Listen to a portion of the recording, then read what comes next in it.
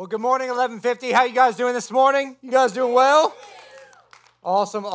Hey, my name is TJ. I'm one of the pastors here. We're glad that you're with us this morning as we're continuing our series called No Fear November. And really the goal of this series and the goal of every week is to see God do something transformational in your life, particularly in the area of fear, because we know that fear paralyzes so many people in so many different ways. And people have all kinds of fears. They have all kinds of phobias from people have fears of snakes. People have fears of spiders. People have fears of small spaces. People have fears of flying in planes. In fact, one of the guys that leads our kids ministry over this campus is terrified of flying in planes. And so that's a weird fear to me. Some people are afraid of going to the doctor. Some people are afraid of being shot. They think people are going to shoot them all the time. There's all kinds of fears that are out there. And isn't it interesting how some people have some fears that don't impact you at all, and then you have a fear and they're like, oh, that's not terrifying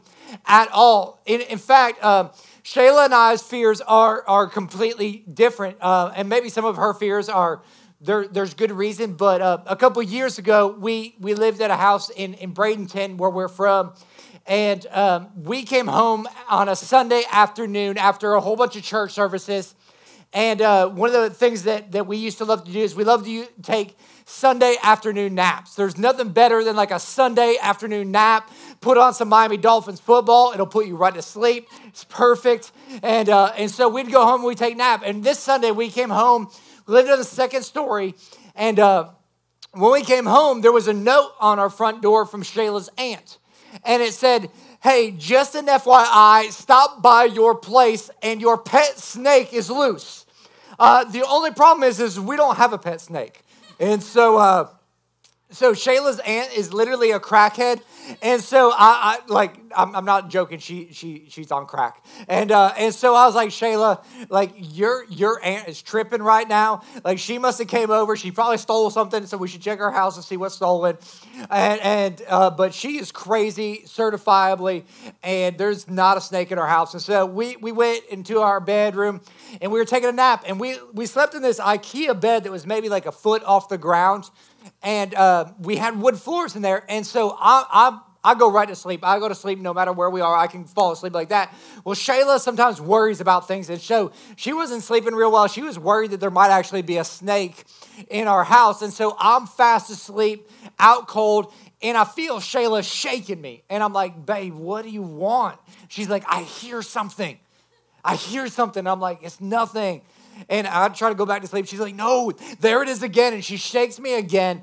And I look over to my left, and there is a 6-foot snake slithering on our master bedroom floor. And I go, don't worry, Shayla, it's just a snake, because I'm kind of still asleep. Shayla goes from being horizontal to like vertical, like instantaneously. It's like she just like, you know, those old movies of like the vampire just popping straight up. Like Shayla just literally pops straight up out of bed. She's in the middle of our bed. There's a snake! There's a snake! There's a snake! She's freaking out. I'm not thinking. I jump out of bed, grab the snake by the head, holding it up, walk outside. We're on the second story, and I just throw that joker as far as I can. Let's be honest, I am the ultimate man. And ever since then, Shayla's been terrified of snakes. Like, I don't think there's any reason. She's got me. She shouldn't be afraid, but like she's afraid of snakes. Now on the flip side of that, like I don't like being surprised like by bugs crawling on me. That kind of freaks me out. And so like not long ago, I got up really early in the morning, and I was in the bathroom, and I was not yet like really awake, and I felt something on my leg, and so I flipped the light on because bugs always happen in dark. Have you noticed that? But like when they get exposed to light, and when I expose it to light, so I flipped it on, and there is like a spider crawling up my leg. I freak out because I don't like that. And so I jump up from the toilet and I pee everywhere, and that was awesome. But I killed that spider. Like, I don't like them. Man, it makes me terrified. And isn't it interesting that, like, I'm afraid of a bug, but she's afraid of a snake. I can take care of a snake, but she doesn't have a problem with a spider. She'll just kill it. And we all have different fears. It's amazing to me that somebody can go fight in a war and then be terrified of the dentist. Makes no sense to me. Why are people afraid like that? It makes no sense to me. How can men go to work and make these huge financial decisions, but when they come home, they can't decide what they want for dinner or where they want to go? Like, we can make these choices. How come women can put boiling hot wax on their legs, but yet are terrified of any bug? You know, it just doesn't make sense to me, which, by the way, I understand being terrified of hot wax, though, because that is scary. I don't know if you've ever experienced hot wax, but it'll mess you up. A couple years ago, we were on vacation. Shayla's like, let's do a spa day. And I was like, okay. And so we went to this spa day, and we were getting massages and facials. And so, like, we went and I got my massage. It was my turn for a facial, and I went in there, and I wasn't really used to facials. And so I'm in there. I'm relaxed. I'm like, man, this is awesome. We should do spa days, like, every day.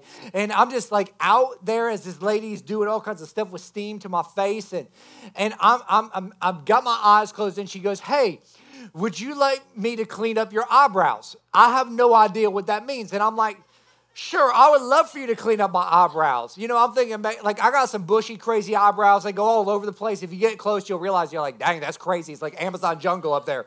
And so I'm like, that'll be awesome. And so I'm laying there, and I just feel warmth across my forehead. And then she's like rubbing across there. I'm like, this is an interesting massage. I've never experienced that. And then she rips this piece of paper off of my forehead and rips all my eyebrows out. And I scream and I yell at her. I'm like, what are you doing, lady? Messed up my Zen moment. And the worst part about it is like, I walked out of there and Shayla goes, did you get your eyebrows waxed? And I'm like, babe, I didn't mean to. She said clean them up. I didn't know what that meant. And so, like, I'm terrified of wax now. So stay away from wax. But truth is, if you've ever been afraid in life, it can have some pretty devastating effects. The good news is that God, I believe, wants to set you free from your fears. And the Bible, God's word, speaks a lot about fear. In fact, it talks more about fear in the Bible than it does heaven or hell combined. And so God has actually got a lot to say about the fears that we face in life. And we started off this series last week, and we looked at a verse out of 2 Timothy chapter 1, verse 7. And it says, for God has not given us a spirit of fear, but of power, love, and a sound mind. And we started this series off, and we talked about the fact that if God has not given us a spirit of fear, then who has? And we determined last week that that's the enemy's goal, to instill fear in our lives, to get us to walk in that. God's nature is not a fear-based nature. It's a nature that's full of love and power and giving self-discipline or a sound mind to us. And so we started to realize that this is something that comes from the enemy. And so the enemy is pretty predictable in what he does. And so if you want to kind of see the pattern of how fear works in your life, it's pretty simple. Typically, it starts with a frightening thought. And that frightening thought comes out of a question, what if? What if this were to happen? What if this were to take place? What if the reason my spouse or my boyfriend or girlfriend is not answering the phone is because they're messing around with somebody else? What if this pain that I'm feeling in my body is something serious? What if I don't have enough money at the end of the month? And we start asking ourselves this question of what if, and it starts to cause fear to happen in our life. And it gets us asking, well, what about? And we start just over-analyzing our situation, and fear starts to creep and build up in our life. In fact, this would happen to me every Sunday when we first started Coastal over 7 years ago. I would get done with our Sunday morning services over in Crete, because that's all the campuses we had at the time. And on my way home, this what if thought, the enemy would always play this, what if people didn't like that message this week? What if people like we're offended by something you said, because I offend people a lot. What if nobody comes back next week? And I would just start asking these what if questions and start popping in my mind. And isn't that exactly what the enemy does? That's exactly what he did with Adam and Eve. He said, like, well, what if you eat of the tree of good and evil? Like, what will happen? He starts getting you to question the realities of your life. And that's exactly what he does. And what it does is it moves from this frightening thought to all of a sudden it becomes a physical reaction in your life. It's where that frightening thought starts to take some disablement in your life, where you start having headaches or you start having pains, and you start being affected with how you walk and how you act and how your health is going on. And it starts causing all kinds of physical ailments in your life, which causes you to have kind of this fear avalanche mentality, where you take what started as just a what if thought, and it starts compounding. It starts with like, what if the reason Shayla isn't answering the phone is because she's having an affair? And then you go, well, if she's having an affair, what if she has a whole other family? And what if she has a whole another family, and that guy's better looking than me? And then right away we know that's not true. So, and you can just continue to compound that what if what started off with what was just like a crazy thought has turned into this wild, irrational story that you've just built up that's created all this fear in your life. It's not even true. It's not even real. But you just let this avalanche take place. And before long, what happens is as that avalanche builds, you just have this desire to run. It's where you don't even want to face those fears anymore. They've just become so big and so overwhelming. You're just looking for a way to escape. You're just looking for a way to disengage from this all and get away from the fear. And so instead of dealing with what that initial thought was, you just run. And a lot of us think that we can just run away from our problems. It doesn't matter whether it's fear or if it's a problem. We think, well, that's just the thing. If I just get somewhere else, if I just go somewhere else, that will solve all of this problem. We think that, man, the problems I'm facing right here in Pompano Beach, if I were to just move to West Palm Beach, or if I were to just move to California, then my problems here would go away. The problem is the problem you have is not an external problem, it's an internal problem. See, this fear that we have is not a physical problem, it's a spiritual problem. And the only way to deal with a spiritual problem is by allowing God's Spirit to deal with our problem. And I want you to know that for you today, if you're dealing with this spiritual problem of fear, because it is a spiritual problem, it says a spirit of fear, that there is hope for you today. The Bible says who the Son sets free is free indeed. And the hope that we have is, his name is Jesus. And Jesus wants to set you free today. And so today we're going to be looking at one particular fear, one that I think paralyzes a lot of people. And that is this fear of intimacy. It's this fear that comes from relationship. And let me kind of start like this. How many of you guys have ever been burned in a relationship? Anybody ever been burned in a relationship? Anybody had somebody like stab you in the back ever? Once. Anybody ever have somebody do you wrong? Or in my terminology or vernacular, do you dirty? Yeah. So like that's for the hood people here, so you understand what I'm talking about. We've all had that in life. And the enemy's plan is to destroy relationship.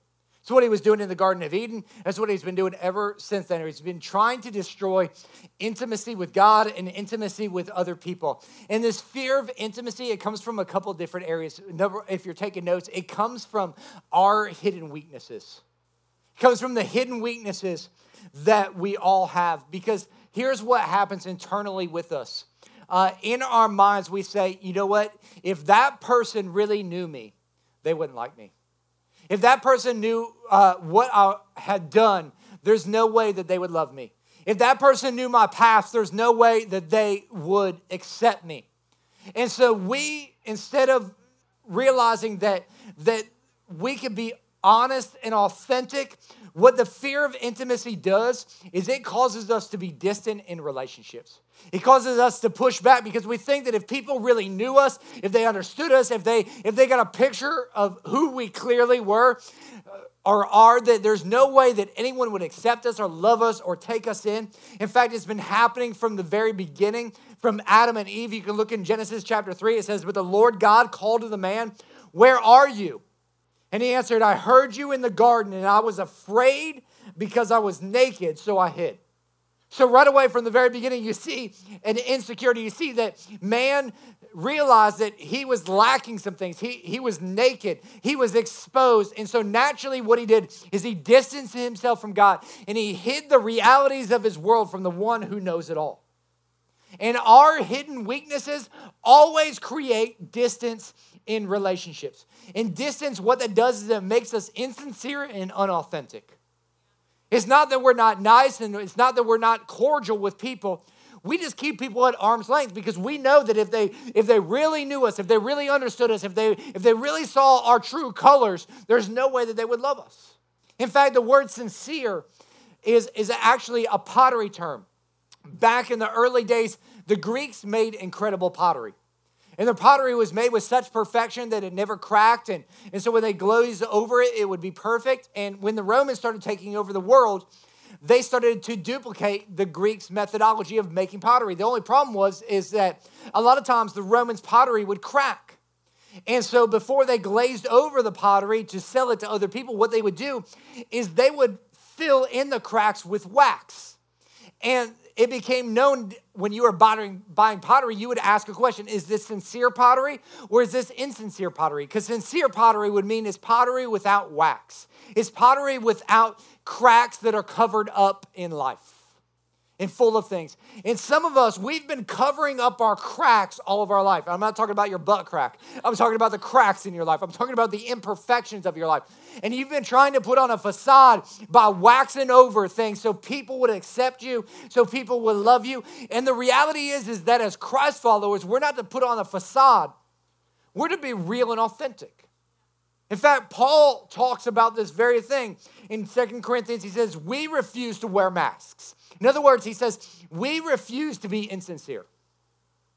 We refuse to put on a front. We refuse to act like we got it all together when we don't. He says, we refuse to wear masks and play games. Rather, we keep everything we do and we say out in the open, the whole truth on display so that those who want to can see it. It says, man, we put it all out there. And it's so important for us to realize that our fear of intimacy comes from our hidden weaknesses in life, but it also comes from our desire for approval. A lot of us, we have this deep desire for approval, and we begin performing in life to win approval. We start at a young age. We want to perform so we can get the approval of other people. And usually it's more profound or more in place in people that were underappreciated as kids or undervalued as kids. Maybe they weren't spoken to as highly from their parents. And so they feel like they're unappreciated in life. And so they're constantly looking for the appreciation and approval of others. And what happens is you end up going through life looking for praise and looking for recognition, desiring those things because it's something that's lacking in your life. And you're always concerned about what other people think. And just like our hidden weaknesses will cause us to be distant, our desire for approval will cause us to be very, very defensive in life. Because we want your approval, we'll defend our ways until you approve of how we think or how we act. We'll cause a lot of arguments in life. You see this happening right now on Facebook. People have a desire for approval, and because something didn't happen the way they thought it should, they're trying to convince other people that they should change their opinion. And what happens is in a desire to get us for people to like us, we'll destroy relationships if we're approval seekers. Because what will happen is that I'll have a great relationship here, but you have yet to approve of my relationship. So if I can do something to get you to approve, I'll throw this relationship under the bus because I need your approval because I already have theirs. And we start living out the blame game in life. And you see it in the very beginning. It's exactly what happened to Adam and Eve. When God came to Adam, what did Adam do? He blamed somebody else because he wanted God's approval. It's not my fault. It's Eve's fault. And Eve, she She wanted God's approval too, and she goes, well, the serpent made me do it. Playing the blame game.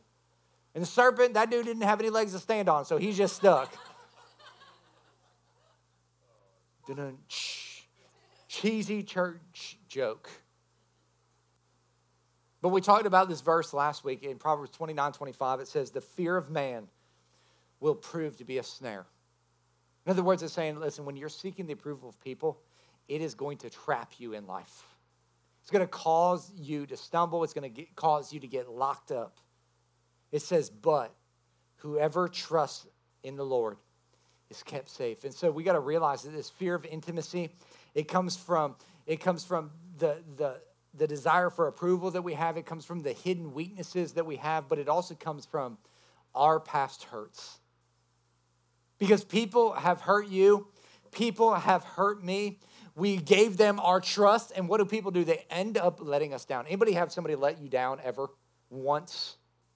A couple of us, the rest of you guys, you don't have friends apparently. Because if you have some friends, they will let you down at some point. And as people let you down enough times, what happens is you start to harden your heart and you start to say things like, that will never happen to me again. You start to become like the Grinch who stole Christmas. You became vulnerable. You opened yourself up. You opened up your heart, but they turned on you. And so now you're going to turn away and you're going to run and you're going to hide away in your cave. And we're not the first people to experience hurt. In fact, in Job 19:19, Job says this about his friends. He says, all of my intimate friends detest me. Those I love have turned against me. He says all the people that are closest to me, man, like our relationship's jacked up right now. Like they've abandoned this. And some of us, we're afraid because we've had some people do that to us. We're also afraid because we think that maybe God will do that to us. Maybe we've had a bad experience with God, or maybe we perceive as God, but really we've had a bad experience with church. Church can cause some bad experiences in life. Want to know why? Because church is full of people, and people are jacked up. If you want a perfect church, look for one that's empty. It's the only one that's everything's going to be perfect.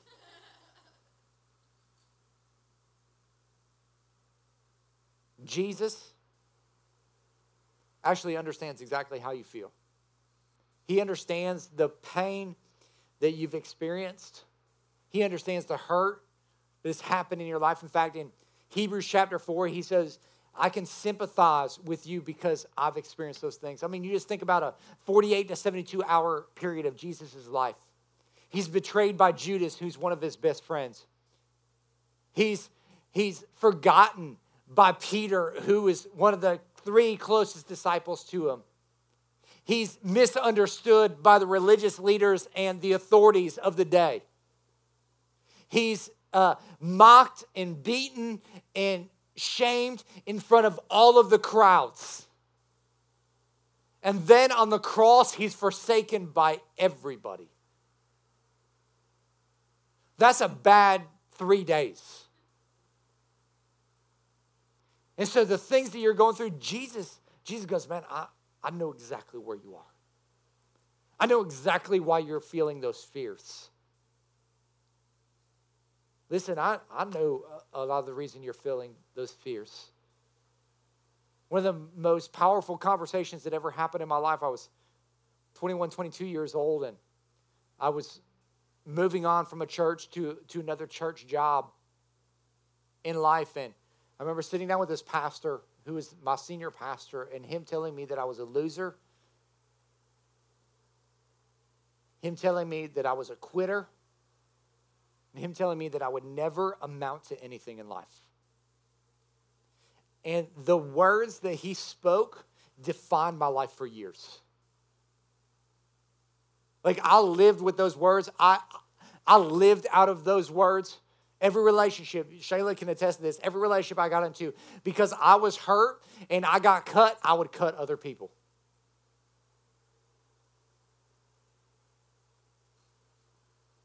And I thought to myself, someday, like, I'll get over this. You know, time will heal the wounds that I've experienced. Some of you are walking around and you're thinking, well, someday I'll get over the hurt that I've experienced. Someday time will heal those wounds. Let me just tell you something. Time does not heal wounds. The Holy Spirit heals wounds. And so if you're waiting for time to heal your wounds, you're going to be waiting for the rest of your life. But I'm here to tell you today that God wants to heal your wounds right here, right now. That he wants to set you free from some of the things that you've experienced in life and that you've been holding on to and that you've been walking in. In fact, there's a verse out of Psalms 34:4, and I believe that this is what God would say to you today. And this is what he said to David. He said, I sought the Lord. David said, I sought the Lord, and he answered me. And he delivered me from all of my fears. Here's what I would say to you that I believe that God would speak through me to say to you today. Man, if you will seek me, God says, I will answer you. And not only will I answer you, but I will deliver you from all of your fears. Some of you guys are looking for some healing, and God is saying, today is the day I'm going to deliver you from the hurt that you've experienced, from the pain of your past, so that you don't have to walk with the fear of intimacy anymore, but you can walk in confidence through me. But it starts with you seeking me, you coming after me. And so what does that look like for us today? If you're taking notes, number one, if you want to overcome the fear of intimacy, you have got to receive God's forgiveness. And you're like, man, that's pretty elementary, TJ, but here's the deal. Let me explain this to you, because here's what happens. A lot of us have been around church long enough that we understand that God gives us forgiveness. And we have accepted God's forgiveness. God forgives. I accept that. What that is like, though, is that's like me giving you a gift and you having that gift in your possession and walking around and going, man, I've got this gift. I've accepted this gift. It's part of my life. But until you open up that gift, you've never received that gift. You've never experienced that gift. And a lot of us, we've accepted God's forgiveness. God forgives. But we have yet to receive that in my life. We have yet to receive that in our lives. And you can't really love and be loved until you're free from all of your guilt, from all of your shame, from all of your stains of the past. And God is saying, listen, if you will not just accept that gift, but you'll receive that gift, all of a sudden, not only will I take care of your past, but I'll take care of your future as well. You can receive something that will bring you freedom. And not only will it bring you freedom, but it will make you whole. But it starts with you not just accepting my gift of forgiveness, but receiving it in your life. Because if you'll allow his forgiveness to come into your life, all of a sudden he'll give you the confidence to go and love again. And that's what so many of us need, is we need the confidence not in other people, but in God. In fact, it says this in Titus, and it's so powerful if you can get this. It says, once we too were foolish and disobedient, we were misled and became slaves to many lusts and pleasures. A lot of us, we become a slave to our fear. We become a slave to sin. We become a slave to a lot of things. It says, our lives were full of evil and envy, and we hated each other. It says, but. And I love the buts in the Bible. God has got some big buts for us, and he cannot lie. You other brothers can't deny. When God walks in with a big butt, it changes everything. We're going to do a series sometime called Big Butts of God, and it's going to be awesome. Baby God Back is going to play, and I love this. But when God, our Savior, revealed his kindness and love, he saved us. So God saves us not because of what we've done, but because of his mercy. He declared us righteous and gave us confidence that we will inherit eternal life. And I love that phrase. He gave us confidence. Because why do we fear? It's because we're afraid of that moment. When you have confidence, do you have fear? Heck no. So what does God do? God, to overcome the enemy, he says, listen, what I'm going to do when you receive forgiveness is all of a sudden I'm going to instill confidence in your life. There is going to be this boldness that's within you that makes you walk into situations that used to make you timid or fearful, but you're not going to be that way anymore because I'm within you. And I'm going to game changer, and you can walk with my confidence. And so today, we don't just need to accept his forgiveness. We need to receive his forgiveness. And as we receive God's forgiveness, number two, what we need to do is we need to relinquish our issues with people. We got to relinquish our issues with people because people got issues, don't they? I mean, just drive around. Just look on Facebook. Everybody's got an issue. If we're going to be free from this intimacy, this fear of intimacy, We have got to change our attitude about people. 1 John 4:18 says, there is no fear in love, but perfect love drives out fear. The very essence of God, God is perfect love. What he does is he comes into your life and he drives out fear. How does that work when it comes to relinquishing our issues with people? See, what love does is it helps us realize that people are the way they are because of what's happened to them. You know, you've heard the statement, hurt people hurt people. And you've realized that hurt people typically are always victims of their situation. Why? Because they're hurting. And I've just realized there's a statement that I use all the time, especially in our household. It's not politically correct, so I use it mainly in just our house, but I think it's pretty relevant to today.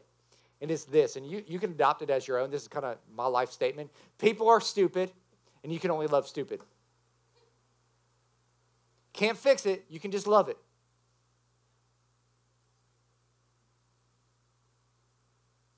People do some dumb things. And you can't fix people. That's the Holy Spirit's job. What my job is my job is to love them. And what I've found in my life is that for me, I'll go around in life and I judge everything I do with my life based on my intentions. But I judge other people based on their actions. What if we were to flip-flop that a little bit and we were to give them the benefit of the doubt that their intentions were more positive than their actions?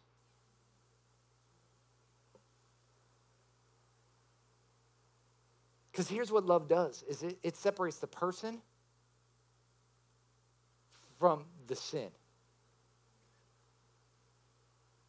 So what God does, God loves us as people. He doesn't like our sin. If he were to just judge us based on our sin, he would never accept us. But he says, you know what? I accept you. I love you. I'm so grateful that love gives a second chance. Or in my case, 10,878 chances this week. Romans 15:7 says, accept one another then, just as Christ accepted you, in order to bring praise to God. I don't know if you've realized this, but when you relinquish other people, you're actually bringing praise to God. We think that praise to God happens when we sing some songs. Oh, I'm praising God. No. You're praising God when you release people because it's easy for you to do something you enjoy. But the last time I checked, a sacrifice of praise costs you something. Relinquishing people and your issues with them costs you something. And I realize that some of you, you're afraid to forgive. You're like, Pastor TJ, you don't know what they did. But I do know what you did. And God knows what you did. And what did he do? He relinquished you from those issues and said, man, I love you. And so for some of us, that means that in order to break free from the fear of intimacy, we're going to have to take some relational risks with people. That doesn't mean you have to accept them back into your life, but you can release the hurt that you're experiencing, because here's the deal. You're walking around with that hurt, and that's not impacting them at all. But it's keeping you from a lot of things in life. And Jesus talked about this very thing. He's talking to Peter, and Peter's going like, how many times do I have to forgive somebody? 7 times? I'm just kind of paraphrasing this. And Jesus goes, no. You don't have to forgive them 7 times. You have to forgive them 70 times. In other words, what Jesus was saying is he's saying, you got to just let that junk go. And I understand that that's scary for some of you because that hurt has defined your life. Well, I'm the way I am because my dad made me like this, or my mom, or I didn't, I wasn't breastfed, or whatever it may be. I've heard it all, so. And that pain and that hurt is defined you, and so you walk around with bitterness and rage, and your identity has been found in that. Let's just be honest. Your identity is right there. And you're like, but that's so familiar, that's so normal. And like you're scared to walk away from that. But what's scarier is the fact that you're missing out on God's purpose for your life because you're more comfortable over here in wallowing in the past than you are in living in your future.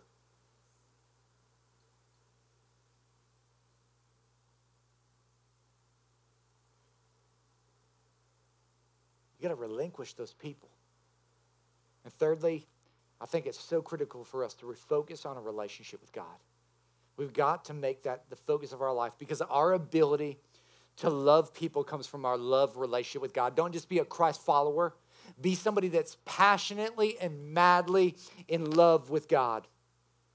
You'll never be able to fully love people until you fully love God. He gives us the ability to love and to be loved. In fact, Jesus talked about like what's the most important thing in life. He said, love the Lord your God with all of your heart, with all of your soul, with all of your mind, and with all of your strength. And he said the second commandment is just as important. Love your neighbor as yourself. He said the key to everything is love. It's having the first relationship right, your relationship with God. And as that relationship gets right, it makes the secondary relationship, your relationship with other people, all that much more critical. He says, if you want to break free of fear, then it's important that you receive my forgiveness. That you relinquish your issues with people. And that you refocus on the main thing, which is your relationship with God, which will help all the sub-points of your life come into play. Listen, church, the choice is yours today. You can be free of fear. And not only can you be free of it, you can be made whole today through Jesus Christ.